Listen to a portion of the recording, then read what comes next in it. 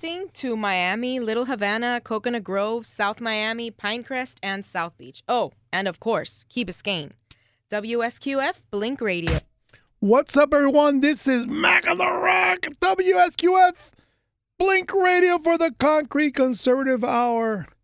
I think I have only one call in today, and I think he's going to have an opinion. Bill's going to have an opinion about small business and those who are getting shellacked and smacked down in liberal cities, in little progressive virus-infested towns like Minneapolis, New York City, Philadelphia, and others, Buffalo, New York, you know, where everybody's a liberal, mayor's a liberal, council members a liberal, governor's a liberal, everybody's a liberal. They don't want you to protect yourself. They don't want you to have weapons. And you're basically screwed. You can't defend yourself, and the cops don't want to defend you anymore. They're tired of the BS. Can't take out their gun. They're getting smacked in the face. They're getting knocked to the street. Hoodlums are just robbing the town blind. Notice the looting has stopped because all the stores are already, everything they wanted is already gone. Can't keep on looting the same store, Once the glass is broken and it's boarded up, there's nothing inside. So you can see how that would eventually calm down. Here in Miami, because we got guns, there were some cars blown up and stuff here and there. But I figure that the looting was, held to a minimum because you ran the risk of having the owner being called, if he's not already inside the store, coming guns blazing, defending his business. That's the thing that people don't want to talk about. The reason why people have their own personal firearms and those who have personal carries are for a reason. To mitigate a threat. You have to mitigate the threat. Probably the three best words. I had to stop the threat if you take somebody down on your property. Just tell a police officer, Your Honor, officer, sorry, with all due respect, I had to mitigate the threat. You want a weapon? Let's say it's four words because there's, conjunctive, there's a conjunctive there. I had to mitigate the threat. Oh my God, 6 words. Had to mitigate the threat. And that'll calm looting. I'm sure the people of Minneapolis are really hoping to have their weapons. I believe California had a run on their weapons. It's the right to bear arms, man. You can imagine when there wasn't much of a police force back in the days when the right to bear arms was so important. That's the only way to protect your property. It's the only way to protect anything, any type of security, was do it yourself. I don't see why America thought that eliminating a person's right to carry a weapon was going to become more safe. Are you kidding me? I mean, come on. The NRA's statement made it very clear, and made it clear 100 years ago, 75 years ago, 50 years ago, 25 years ago, yesterday. The only way to stop a bad man with a gun is a good man with a gun. There's nothing more to be said. It's just, it is what it is. So there's nothing really much you can say about what just happened in this country. And if you date back to when Donald Trump made it clear, I'm going to drain the swamp. Look what's happened. Look how hard it is to drain the swamp. All he's been able to do productively, domestically, is repair old southern border fence. Think about it. He hasn't built any new miles, not that I know of anyway. Most of it is just renovation of miles. Maybe he's extended a couple miles, here and there, but mostly he's just repairing fence that already presently exists. And everybody knows, through the, the Clear Fence Act and the Real ID Act, that this wall was supposed to be erected by now. Well, Tui for you, I kind of knew all that stuff, and I suggested to not only Senator Ted Cruz when he ran, I also gave it to Marco Rubio when he ran, And they both just told me to pound sand. I was crazy. I haven't told Trump, but I was told he was presented with the idea and that Kelly and Mike Pence love the idea. Don't know if it's true, but the people that know of my wall and possibly have taken my wall somewhere who believed in the big idea, I have every reason to believe that they would do what they said they would do, which is put it in front of Trump some way, somehow. And when Trump was open for designs for a fence, I'm sure he regrets not taking mine seriously. Mine's called the Great Wall of Will. The will of the American people. I steal the Great Wall from the Great Wall of China. And how fitting that is at this point, considering our circumstances with China. And my fence is not a fence at all.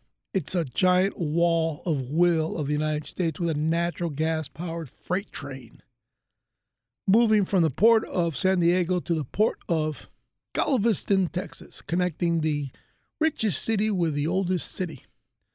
I believe so much in this train and other reinventions that I've suggested in my book, The Fiscals, fiscals.com, thefiscals.com. You see how you can re-rent the country. And as I watch the news, all this news, I realize that you guys are not very bright. Most of you listen out there, you're just not very bright. You're pretty much led by the nose. You pretty much believe everything the press tells you. And if you don't, you only believe Fox News. Well, even Fox News kind of repeats itself. And although they're right on 95% of the issues, that little 5% that they get wrong, it's really from the executives who tell them they just can't go that route. Perfect example is when you're interviewing someone who's a public office and their community doesn't experience the rioting that other communities experience, the answer is, oh, well, we are really close to the community and we've done outreach and, we've had riots in the past and we've learned from them and we're not perfect, but we're doing our best. And they exclude the right to bear arms in their states and their cities. As the mayor of Miami-Dade County, Mayor Jimenez said, he and Xavier Suarez's son, Mayor Suarez, son said the same thing, that, we have outreach and we communicate with the community and we let the community know that we're with them. We understand their plight. They don't talk about the weapons. They don't talk about half of Flagler, all of 8th Street, or should I say it the other way around, half of 8th Street, all of Flagler, have personal carries. They either have the permit or they have the gun. Not to mention all the other guns that were purchased. And I don't know. I don't think it would be very smart to riot in Hispanic areas where people are armed to the teeth. People in Miami are simply packed. And they drop lead on people, no problem. You throw stones through stores. If that owner is in that store, you're dead, bro. It's just that simple.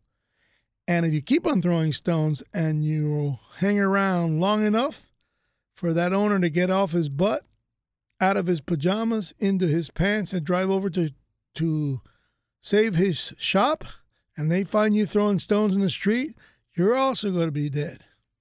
And you're going to be dragged into their store. And then those 6 famous words, "Officer, I'm very sorry. I had to eliminate the threat." And that's the end of that. So think about it, America. That's our biggest problem. A liberal. A liberal, what they think, what they say, what they do, none of it is truthful. All of it is emotional. And none of it makes any kind of real life sense. Now, change the subject. Did you hear the link recently? The news, someone called me here at 305-365-7777. See if you can beat Bill Hurley. Bill Hurley, sorry. There's an H on his last name. Bill Hurley. Hurley. We'll ask him to pronounce his name when he calls. Before he does so, he just testing my ringer here, that there's a report out that George Floyd was speedballing. Anybody who knows what speedballing is? Drug addicts and partiers know what speedballing is. Like smoking crack 10 times. Apparently you take opioids and fentanyl together, a stimulant and a depressant together, and it makes you like really out of control. Everything's accentuated. I can't give you too much detail because I haven't speedballed. I don't speedball. But I'm just reading from this article. And apparently he was in the back of the car. A video's just come out in Minneapolis where the cops had him in the back of the car. And apparently he was about to hurt himself because he was suffering from convulsions or just being, creating a fuss back there. He was, commotion. And apparently he was hurting himself, so they took him back out of the car and threw him on the floor. And that's when that one officer applied the knee to him. So if he's speedballing, he's out, and they're that's gonna come up in court. He might get off on manslaughter charges only.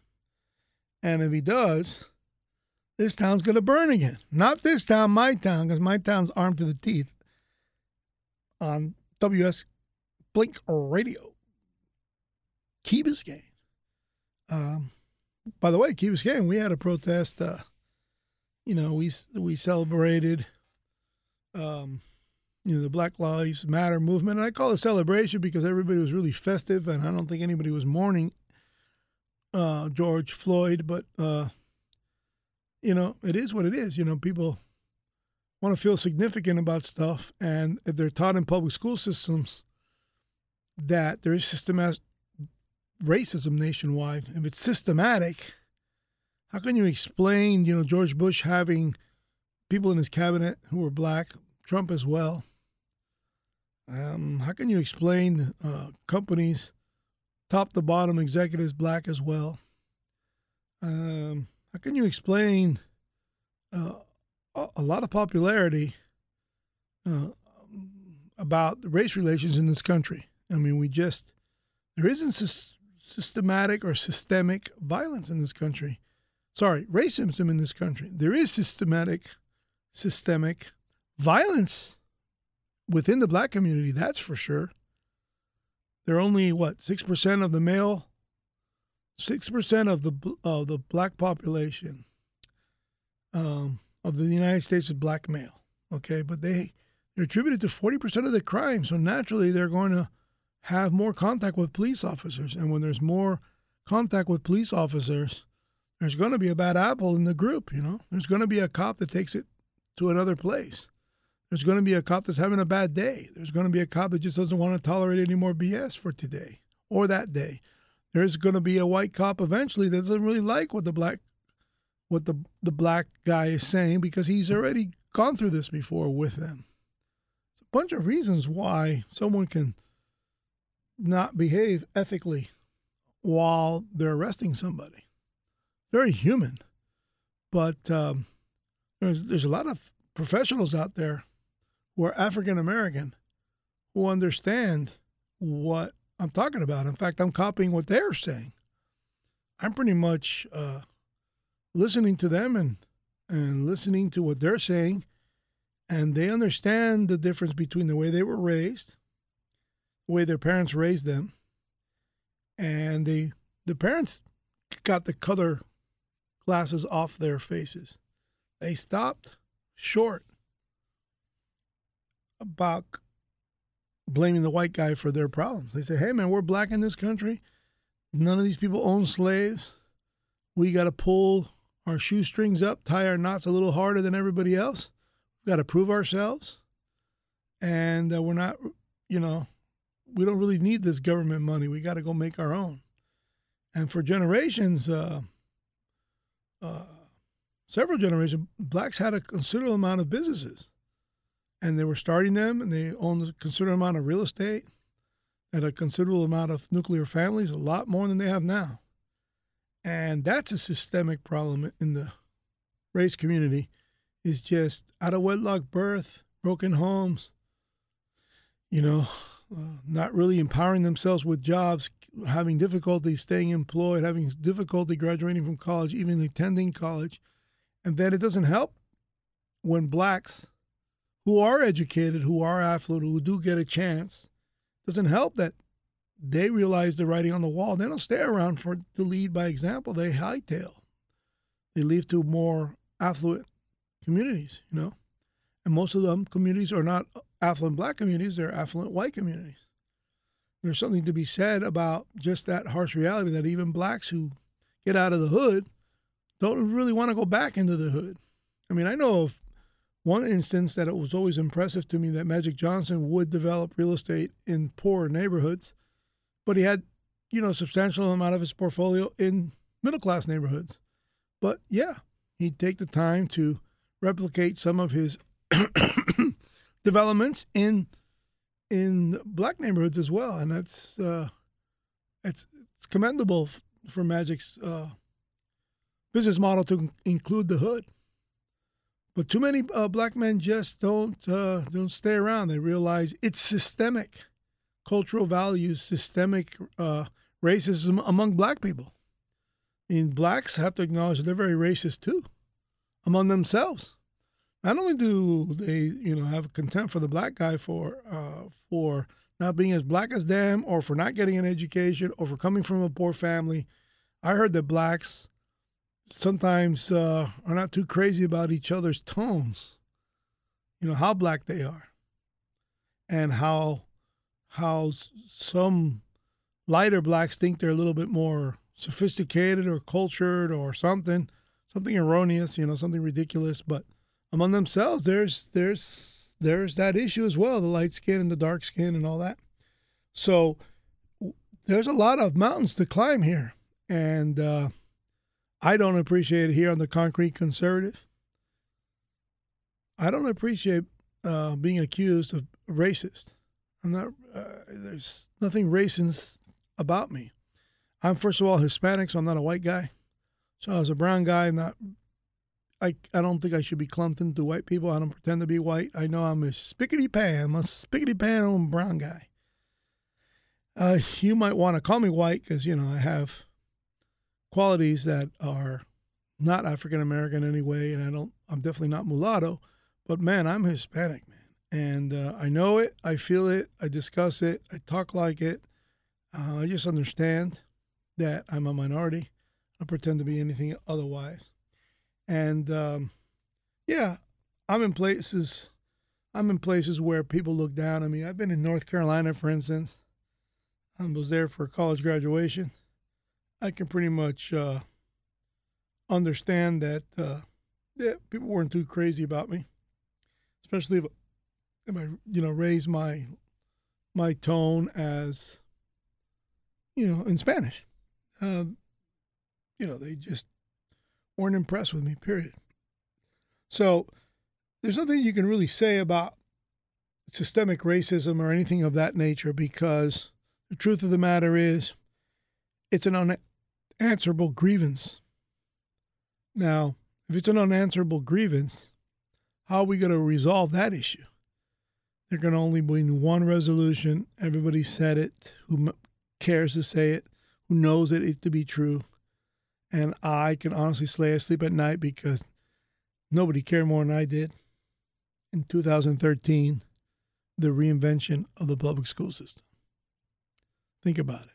If we don't start now, it's going to take 25 years anyway, so why not start now? Where you got to put parents back in the driver's seat. Every day that goes by, every year that goes by, every decade that goes by, parents may be less and less and less able, mature enough to even take on the task.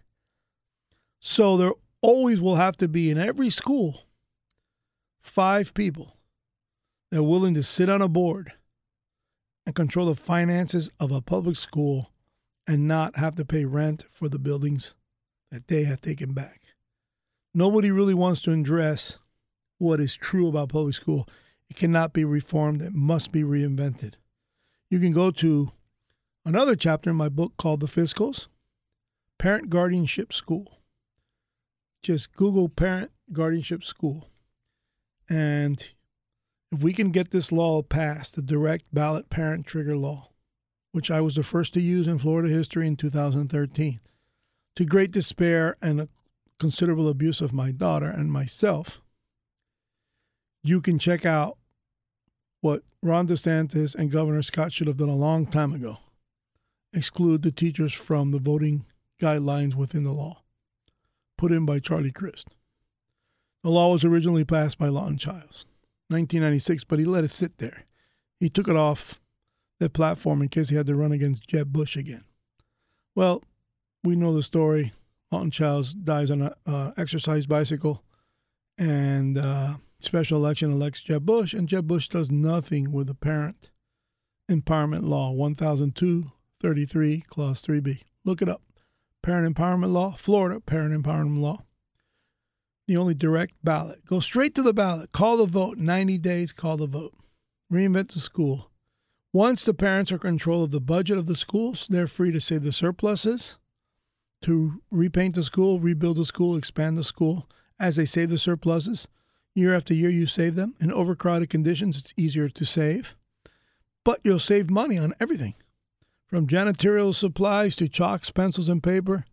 You know how they have the parents bringing in the reams of paper so their kids can get extra credit? Well, that's a scam. Why? Because they're taking the money from the affluent neighborhoods, spreading it around to all the schools, and the dilapidated schools never get renovated. In our case, we renovated our school because the conversion to charter failed miserably. 83-0 to the teachers alone. You had to win both elections, 531-31 among the parents. Most of these parents were South American, so they were given a right to vote without being American citizens. So another kudo tribute to me. And they just couldn't appreciate the very fact that my idea was offering A teachers an A building. They didn't even appreciate the fact that they deserved a better building to teach out of, considering they were A teachers, and the school was an A school. So we lose so miserably that when they renovated the school, all of a sudden, 4 cases of breast cancer among teachers.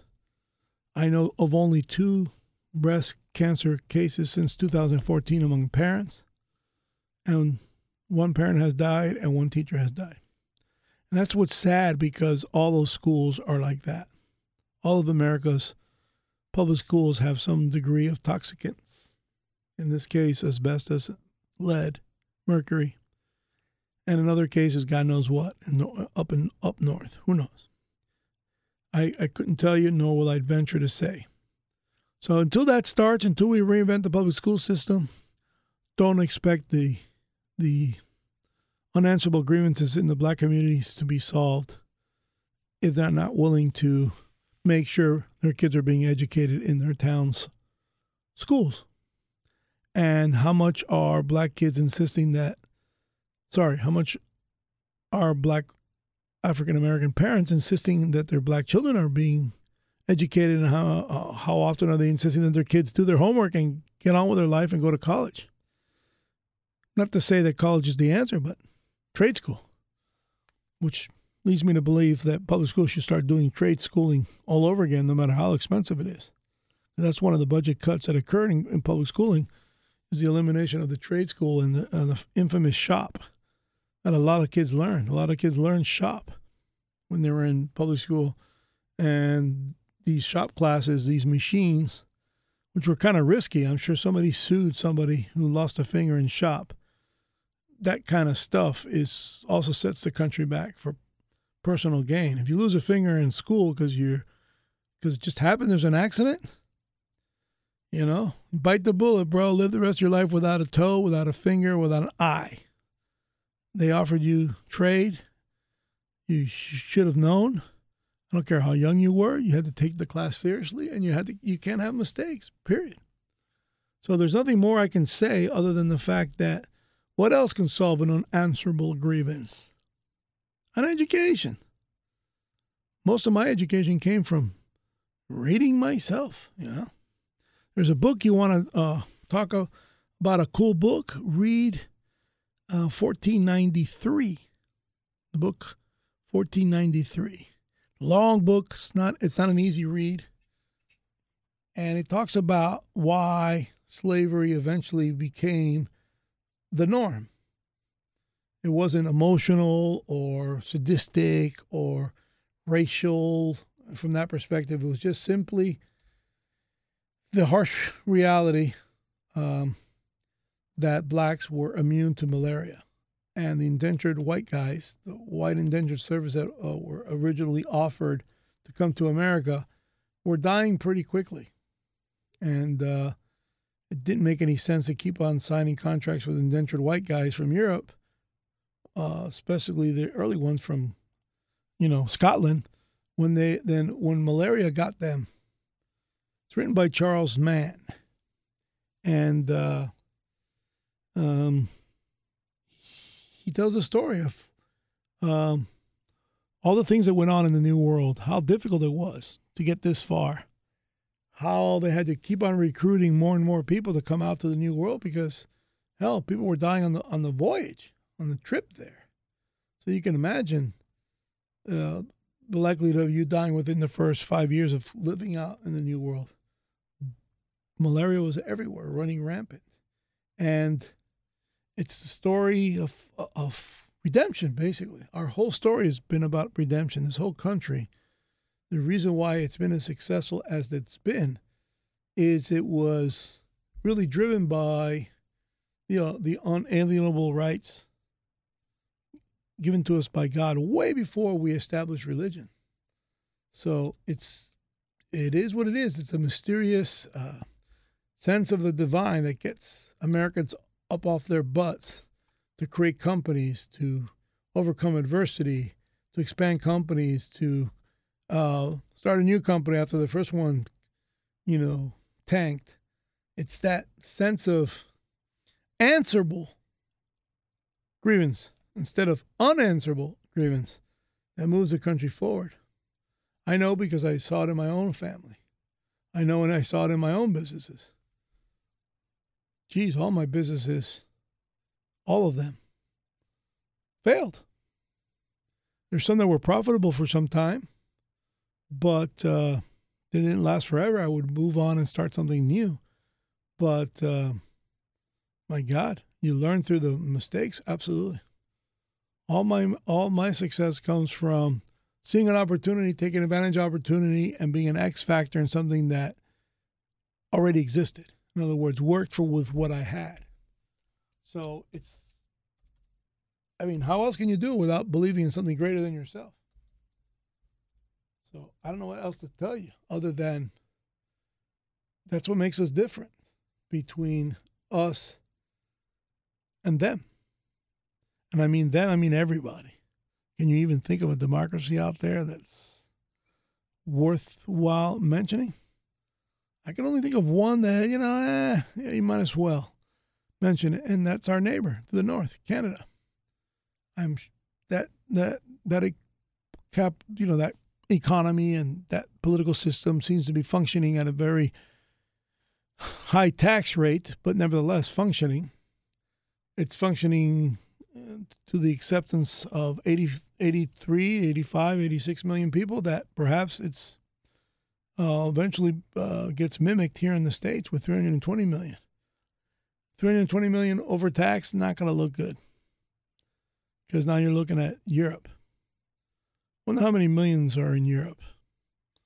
Europe probably has, let me go to the internet here and see if I can figure out how many people live in the European community. I wonder what the hell they think of all of them. I know that when they had national health care, for instance, their GDP shrank. So high taxes for that many people, it's not good. European community, you hear me ticking away? Population. Here we go. 445 million people are in the European community, European Union. So they're all together. You would think they'd be able to crank out more powerful economic engine than the United States, and yet it doesn't happen. Some people will say, oh, yeah, but they're all different countries with different languages. Yeah, but they're all open borders using the same currency. They can't get it together because they're all high taxed. And when you get taxed at that level, you really want to redeem yourself if things fail? Do you really want to start 2, 3, 4 businesses at a time? You know what I mean? It's just, come on. With national health care, do you really fear being unemployed if your health care is always taken care of? People when they're unemployed here in the States, man, not only do they not have a job to pay their bills, but if they get sick and their kids get sick, who's going to pay for that bill? Think about it.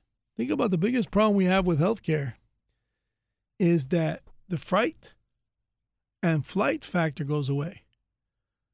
People are so not scared in Europe to lose their job because they get a national health care plan. They're going to get taken care of no matter whether they have a job or not. You can see the motivation to seek work can be tempered, and the desire to not move on to bigger and better and brighter things, not as urgent as Americans. Americans pretty much want to own things, want to have things. They want to be somebody, but they like to do something first. And that's the big issue. To be somebody, you got to do something first.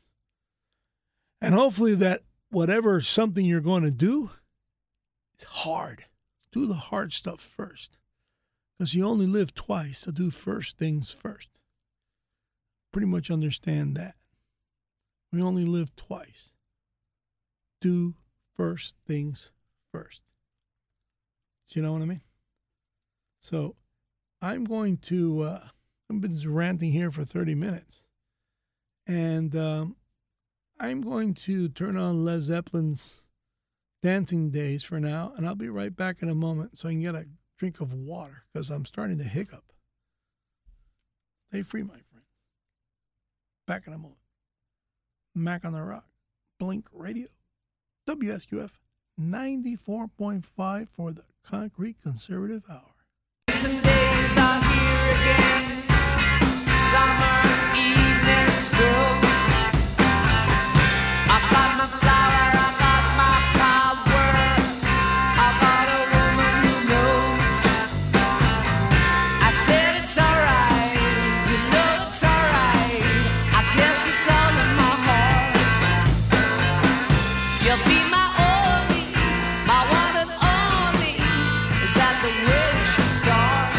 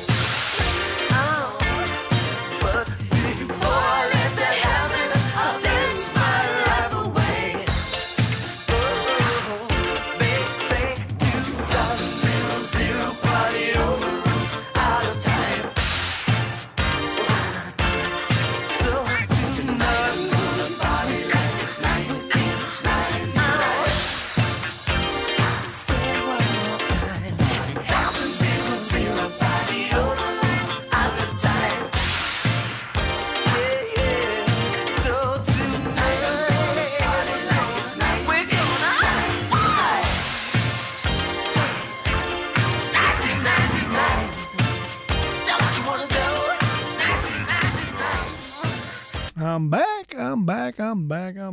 What can I tell you? You know, it's one of these things where I have no idea how things get so inflamed. I mean, it's kind of hard to believe that the Democrats' ownership of the media can be that swift and quick. I mean, does the media really sell its soul out like that? I don't have no idea. I don't know how you can sabotage the effectiveness of the nation's politics by what the Democrats and the media have been able to do to our President Donald J. Trump. It's hard to believe that they can go from Russian collusion that falls flat on its face, only saved by the 4 senators we have in the Senate. I'm saying we because it's obvious that I'm the concrete conservative, therefore I'm a GOPer. Believe me, difficult at times, but considering the other side of the politics, there's nowhere for me to go. It really is such a reality that the Mueller can sit there and steal so much money from the United States investigating something that just wasn't true. In other words, looking for a crime, an investigation looking for a crime. You'd think they would stop there. Then they create this whole hoogadaboo about a call with the Ukrainians. And the president put the call out there. See for yourself. Hey, I want you to investigate stuff that's creating a lot of chaos in my country. You know, you campaigned on him, Mr. Ukrainian. I wish I could remember and not mispronounce his name. And they investigated that, and they impeached in the House. He was impeached by the House. What a scam. And if it wasn't for the 4 senators advantage in the Senate, he would have been impeached. And that half vote that Romney gave the senators, because, you know, you saw what he did with the other half of his vote. I mean, it's really sad that a political party can undermine the Constitution that way. And for half of you nimwit, I can't say that word, I guess, on the air. You know what? I still believe it. Like, you know, that the Republicans are lying to themselves that they covered up for the guy. I mean, come on. You know that half the Republican Party's not even in cahoots with Trump. They could care less about him. They kind of wish we had a better candidate and all that. Well, there isn't a better candidate. He's doing everything he said he was. And he's draining the swamp, and they're all exposing themselves. The only flaw I see in the Trump administration is that his cabinet pits have sucked. These people that they say to appoint and he nominated for his cabinet, very few of them have been loyal to him. They total squishies, and you know, he probably suppresses a lot of voices for a lot of people out there. Doesn't let them speak and stuff. But my God, the chief of staffs he's gone through. Are you kidding me? The Department of Defense, 2 of them now. Are you kidding me? Those guys didn't like him one bit. I mean, what the hell was he picking these people for? They're just not on his team. I don't know why. I guess they accept the honor because he's a president and all. It's kind of hard to reject his presidency. But, you know, like, Your Excellence, I will accept the task. But then they turn on him and they resign and then they argue with him. And what the hell? Do you see what General Mathis said to Trump? Who is General Mathis to be telling Trump that he can't bring National Guard anywhere, at any place, at any time, whenever the hell he feels like it? You know? Do they fear a military insurrection of the United States, and do they really fear his dictatorial powers as president? Like, you think Trump really wants to be dictator of the United States? I'm sure he'd want 16 years in the presidency like FDR. I'm sure, that's for sure. I don't see why not. He's got nothing better to do right now. He's already redeemed himself. They're speaking about redemption. He's a perfect example where he had to redeem himself after bankruptcies. Took it on the chin. Good press, bad press, all press. And he snapped out of it, you know. It's one of those things where he redeemed himself. He had partners that, you know, saved him many times. I heard that Hilton wrote him a check for $50 million in the Hilton in Chicago to save him from bankruptcy, and they went ahead and bought out his partnership portion, and with that cash, he was able to renegotiate loans and continue to live high on the hog, and never let them see you sweat. You know what I mean? Tell the banks, yeah, you want to market this stuff? Take my properties from me. You do it. The banks will say, no, we're in banking. Go ahead. We'll just renegotiate the loan. Well, in the meantime, you need to be able to pay for your lifestyle. I think $50 million would help you a lot to redeem yourself. But hey, it's a credit to having cool partners. You know, there's a lot of big downtown real estate that he struck out on. I think I'm going to have like a day here on the Concrete Conservative where we're just going to talk about Trump's real estate and maybe bring in someone here in the studio who can actually, fill the gaps that I right now cannot fill. Properties, addresses, buyers, sellers, broker talk kind of stuff, big leases. I wonder if I can pull that one off. That'd be a good show. Because since I have some real estate knowledge as a licensed commercial real estate agent at one time, still have the license, but wasn't very successful at real estate. I definitely had a nose for it, but didn't have that pound the pavement, knock on the door, make the calls, follow up, canvas, stay up to date, keep in touch, blah, blah, blah. The social side of being a commercial real estate agent was never my cup of tea. Maybe that anti-social side of me. It's kind of inconsistent with my personality because I'm kind of gregarious. I laugh at myself. I make jokes about myself. I joke with people all the time. Makes me kind of very social in that regard.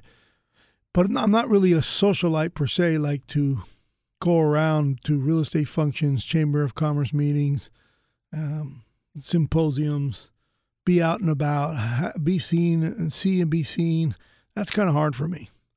I'm kind of recluse in that regard, more so as I got older. So I was never very good at commercial real estate because it required a lot of, smoozing, just going around smoozing and kissing butt and being around and just being being in that room where it happens, That's basically it. So I would definitely have to find people to join me in this show to talk about the real estate talk. Like, I'd like to know the details of how Trump, bought the Doral golf course. That'd be very cool because that was local, and Doral was an area that I worked. I'd like to know how Doral was purchased, I have some knowledge about Trump putting his name to buildings, like the Trump Tower in Hollywood. That was right on the beach, a nice project. George Paris developed it. That must have been cool. What I don't know is how George Paris, the Democrat, surmised in his head that he was going to lease Trump's last name, and have Trump show up for grand openings and stuff like that. And then the properties not do that well, get caught up in the 2009 mess. 2003, 2004, 2005 seemed to be pretty cool, but in 2005, 6, 7, and 8 were disastrous because the banking crisis occurred, and Trump Tower got caught in the middle of it, so it needed more time to sell. That kind of stuff I like to know more about. I like to see who was, who would know. If there were any fireworks there, was there any screaming and yelling between Paris and Trump? That'd be pretty interesting to know. But, as far as what goes on in Manhattan, I definitely would have to go to someone else. I'd have to find out who could either call in or sit in and tell us really what went up and down. I know there's an incredible article on Trump's days in developing New York that must have been fascinating to be around. Trump's in his late 20s, early 30s in the Village Voice, and the article is long as hell. And I read how Trump just used the press, used people, used Mayor Koch, supported the guy who ran against Koch, got into the politics, probably was doing it maybe even for the first time to some degree, delving into politics, using the School of Business, using the teachers to get to the students, having the students support his development model for the New York Convention Center, and and him like pulling it off. I think there were several sites up for grabs. The shipyards was one of them. And, since I just came up with the subject off the cuff, I don't remember the details. But if you ever get a chance to read a Village Voice article about Trump, they really tried hard to slam him in the article. And even in the negativity of the article, the way the douche who wrote it, Trump came out looking like a wizard. You would buy opposing counsel, hey, you did a good job against me in court. I want you on my side this time, and would pay for his services. I mean, that kind of knack that he had for pulling things off, it was something that I had learned to admire after the primary elections, because, as I've said many times on this show, I was a Ted Cruz'er. And once I got rolled over, I began to delve into Trump. But, it was not easy, because some of the stuff that you don't like about him, I didn't like about him either. But then I realized, what's there to like about the present status quo? What was there to like about the 8 years of Barack Hussein Obamania? All the lies and the corruption, and you can just see it. Now it's coming out, but look how many years later. What I knew to be true, nobody seemed to care or want to admit. It's one of those. And now his corruption is starting to show that, that he spied on Trump, and then he screwed Trump big time. He weaponized the IRS, the CIA, the DOJ, the DIA. I mean, it was gross. It was gross. There's an article written in 2015, How a Young Donald Trump Forced His Way from Avenue Z to Manhattan, by Wayne Barrett, July the 20th, 2015. And Trump is looking dapper, young as hell. And it starts back in 1978 as a person writes this article. He starts off by developing the article by requesting several thousand pages of records from the State Union Development Corporation. The staff there set him up in a conference room so that he could review them on site. This is the reporter, Wayne Barrett. He sat down alone at a long table with stacks of papers and began plowing through them. Barrett was only 35 years old at the time. He had been on the staff at The Voice for less than a year, but the story he was chasing was a series of $1 million real estate transactions with a big one. Some of the city's most prominent power brokers were involved, including New York Mayor Abe Beame. And at the center of it was a brash young developer named Donald Trump. As Barrett was sitting alone in this table doing this research, he was surprised when a nearby phone began to ring. I didn't know whether to pick it up or not, Barrett said. He couldn't imagine who might be on the other end. No one but a few government employees could have possibly known that he was even at this office. But after a few rings, he lifted the receiver and heard the familiar voice. Wayne, Barrett said, his voice booming, taking on Trump's now unmistakable accent. It's Donald. I hear you're doing a story on me. I never talked to the guy in my life. And then, though that was like completely out of the blue, you can imagine the guy doing research in the article about Donald Trump, and Donald Trump obviously has someone at the corporation's offices or something to know that hey, there's a journalist prowling through these records. You might want to give him a call. And for Trump to have the guy's phone number. I'll continue. Though he'd be working on the story for several months, it was Trump's way of letting him know he was keeping an eye on him, Barrett says. After all, the story he was working on, which would land Trump on the cover of the January 1979 issue, Weighing Our Sneer, and a mop of brown hair, was the first detailed examination of Trump's business practices to appear in the press, and the results weren't pretty. Nearly 40 years on, Trump, the right-wing, preening, bombastic, running for president guy, His campaign, once covered up by the media mostly as a joke, is showing no signs of slowing down. At press time, he was leading in most major polls of likely GOP primary candidates, much to the chagrin of the party establishment. And despite lurking from one crisis to another, the disparaging comments about Mexican immigrants, the insistence that Senator John McCain was not a war hero, his fledgling campaign had yet fallen apart. So who says the campaign was fledgling if it didn't fall apart? I mean, come on. This is how this article is written. So that's a classic example of out-of-context reporting. In fact, it seems to be gaining support. Trump's continued success seems to have caught everyone by surprise, including Barrett.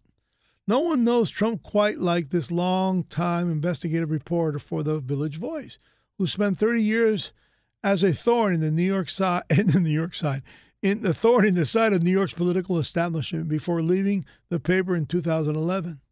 Barrett's reporting from 1979 would end up as a two-part series, and a portion of which is reprinted in this issue, was just the beginning. Barrett, now 70, will go on to cover Trump regularly over the next decade, ultimately publishing a thorough, unauthorized biography of the Donald in 1991, which I suggest we all read, because I'm now reading this for the first time.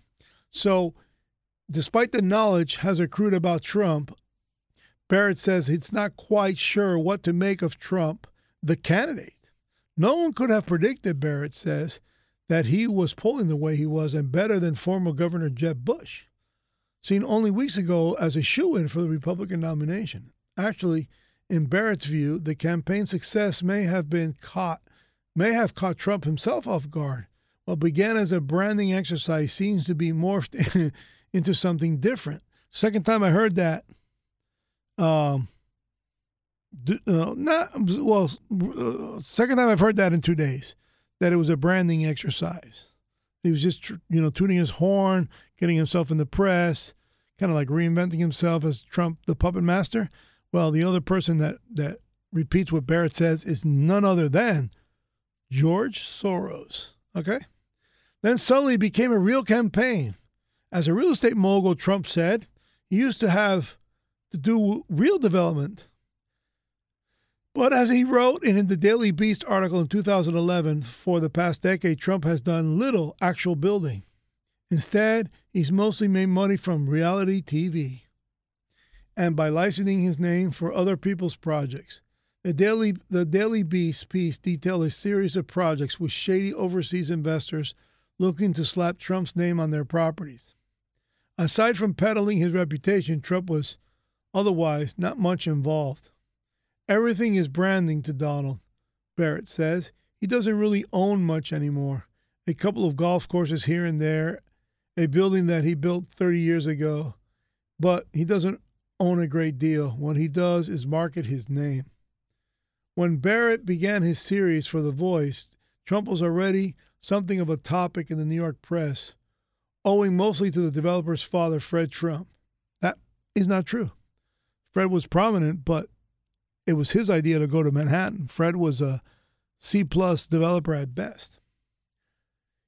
He was also the architect of some high-profile deals in Manhattan in the mid-'70s. Even so, most of the attention that Trump, the younger, had received by that point focused mostly on his outlandish personality and the sheer amount of money he had been throwing around, which was remarkable in a city that was, by many accounts, on its last financial legs. By contrast, Barrett says, the first to take a fine-tooth comb to Trump's business practices.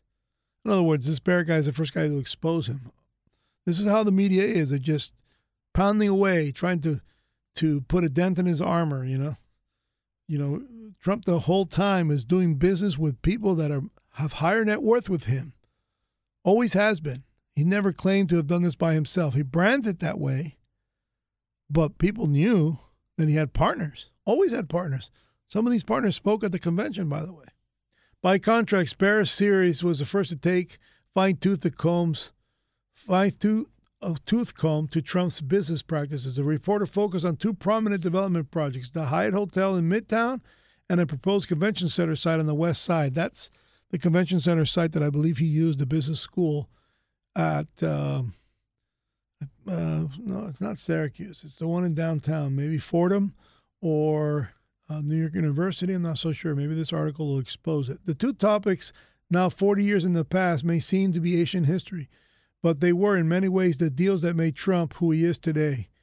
He cited these same projects when he announced his candidacy back in June, recounting that after 4 or 5 years in Brooklyn, I ventured into Manhattan and did a lot of great deals. The Grand Hyatt Hotel. I was responsible for the convention center on the west side. I did a lot of great deals. I did them early and I was young. I made it the old-fashioned way. So you see how, you can see that the man just pulled it off. He really pulled it off. He shook this town down and won. And now they're trying to shake him down and taking our country down with it. And these 4 scandals say everything about we need to know about America. It is just too far to the left. Even in the Republican Party. Say it isn't so. Reform, reform, reform, reform. I hear it everywhere in politics. That's why I wrote a book about the reinvention of the United States. We need to reinvent what we find to be extreme. We need to reinvent what it is for people to educate themselves. And it really is that. We need to educate ourselves. Nowhere in the Constitution does it state the government should educate our children. We grew to a point where it didn't make economic sense, perhaps, to educate our children at mass scale. But I don't really have grounds to say that because there's a substantial, credible private school system since the get-go. So why don't we expand that more? What is it that private schools did to itself to not reach more children? It's always the money. In other words, to keep the tuitions high, it had to be a specialized amount of children attending private schools. Otherwise, if you, like most things in competition, if you do make an offer a lot of something, the price tends to go down. So the article describes how then Mayor Beam and others at the top of the political establishment bent over backwards for Trump to help him develop a property owned the Penn Central Transportation Company. That was owned by the Penn Central Transportation Company into what was to be a multi-million-dollar convention center. Through a hefty tax incentives and guaranteed loans, the city offered the young developer a chance to leverage public risk for his own private profit without putting up a dollar of his own. You know what kind of envy that creates? Think about it. That your attitude and your pizzazz and who you're connected to and who you pay off and who you do and what you do. And I don't mean pay off in terms of bribes. I mean pay off in terms of support. In other words, these opposing counsels from other cases or stuff he reads or God knows how. The envious immediately think bribe and kickback and all that stuff. This article is not implying that, it might be implying that, but can't prove it. As if he had somehow arrived there by accident. It was the poorest neighborhood in the city, Barrett says, of this Brownsville section of Manhattan. But both of us were young radicals. They were doing all kinds of organizing there. We published a paper called The People's Voice. We were doing it as a political thing. But of course, that was completely beyond his comprehension. He checked this out. I certainly hadn't said anything. And he says to me in the interview, Wayne, you don't have to live in Brownsville. I can get you an apartment. So he had the bribery and the threat thing flowing full scale. See, I can get you an apartment, Wayne, so you can be my friend. You can write articles about me that are great. See how the article really went there? He just cast it out. Hey, I can bribe you. Hey, Wayne, no problem. You don't have to live in Brownsville. I can get you a place. Anyway, Trump refused to return Barrett's calls for years after the stories ran, including even when Barrett began working on a full-length biography. By that time, Trump was on the balls of his butt financially. Barrett said. It was 1991, the year the biography was published, and Trump filed for corporate bankruptcy for the first time. He has done so 3 or 4 times since. He was, as you can imagine, extremely aware of me. This is Barrett. So aware, he says, that the two actually did have to come one last run-in. They had to have one last run-in. In 1991, Barrett and his research assistant at the time, Timothy O'Brien, later an editor at the New York Times and Huffington Post, decided they tried to attend Trump's birthday bash at the Trump Castle Casino in Atlantic City. While O'Brien walks around past the police officer guarding the door, Barrett was stopped. And in doing so, I'm not sure there are 5 minutes that you can slap handcuffs on me, Barrett says. Define trespassing if you want. Charge me with it. Not just trespass, man. I was charged with defiant trespass. That's a good representation of how Donald Trump felt about me. Let's answer this call. Yes? Manny, how are you? Well, I'm just about ending my show. I got 3 more minutes. You've got like 1 more minute, right? My phone and my studio clock are off by a couple of minutes. What does your phone actually say? I got 6:58. Correct, 6:58. Well, it's a perfect entree here on the Concrete Conservative to pass this on to Adam Levinson. We're going to talk about the last time this country was in hell and high water. What year was that, Adam? Well, that's an interesting question. Our country is always doing what it can to move forward, doing the job of democracy. Yeah, you see how Adam goes PC on us. Here, I just finished lashing out on the Village Voice that did the article about Trump for this last hour, and you come and dovetail what the next segment's going to be. So stay silent for a moment so I can say, stay free, my friends. I'll be back in a moment on the Concrete Conservatives. We'll be talking to you next Monday.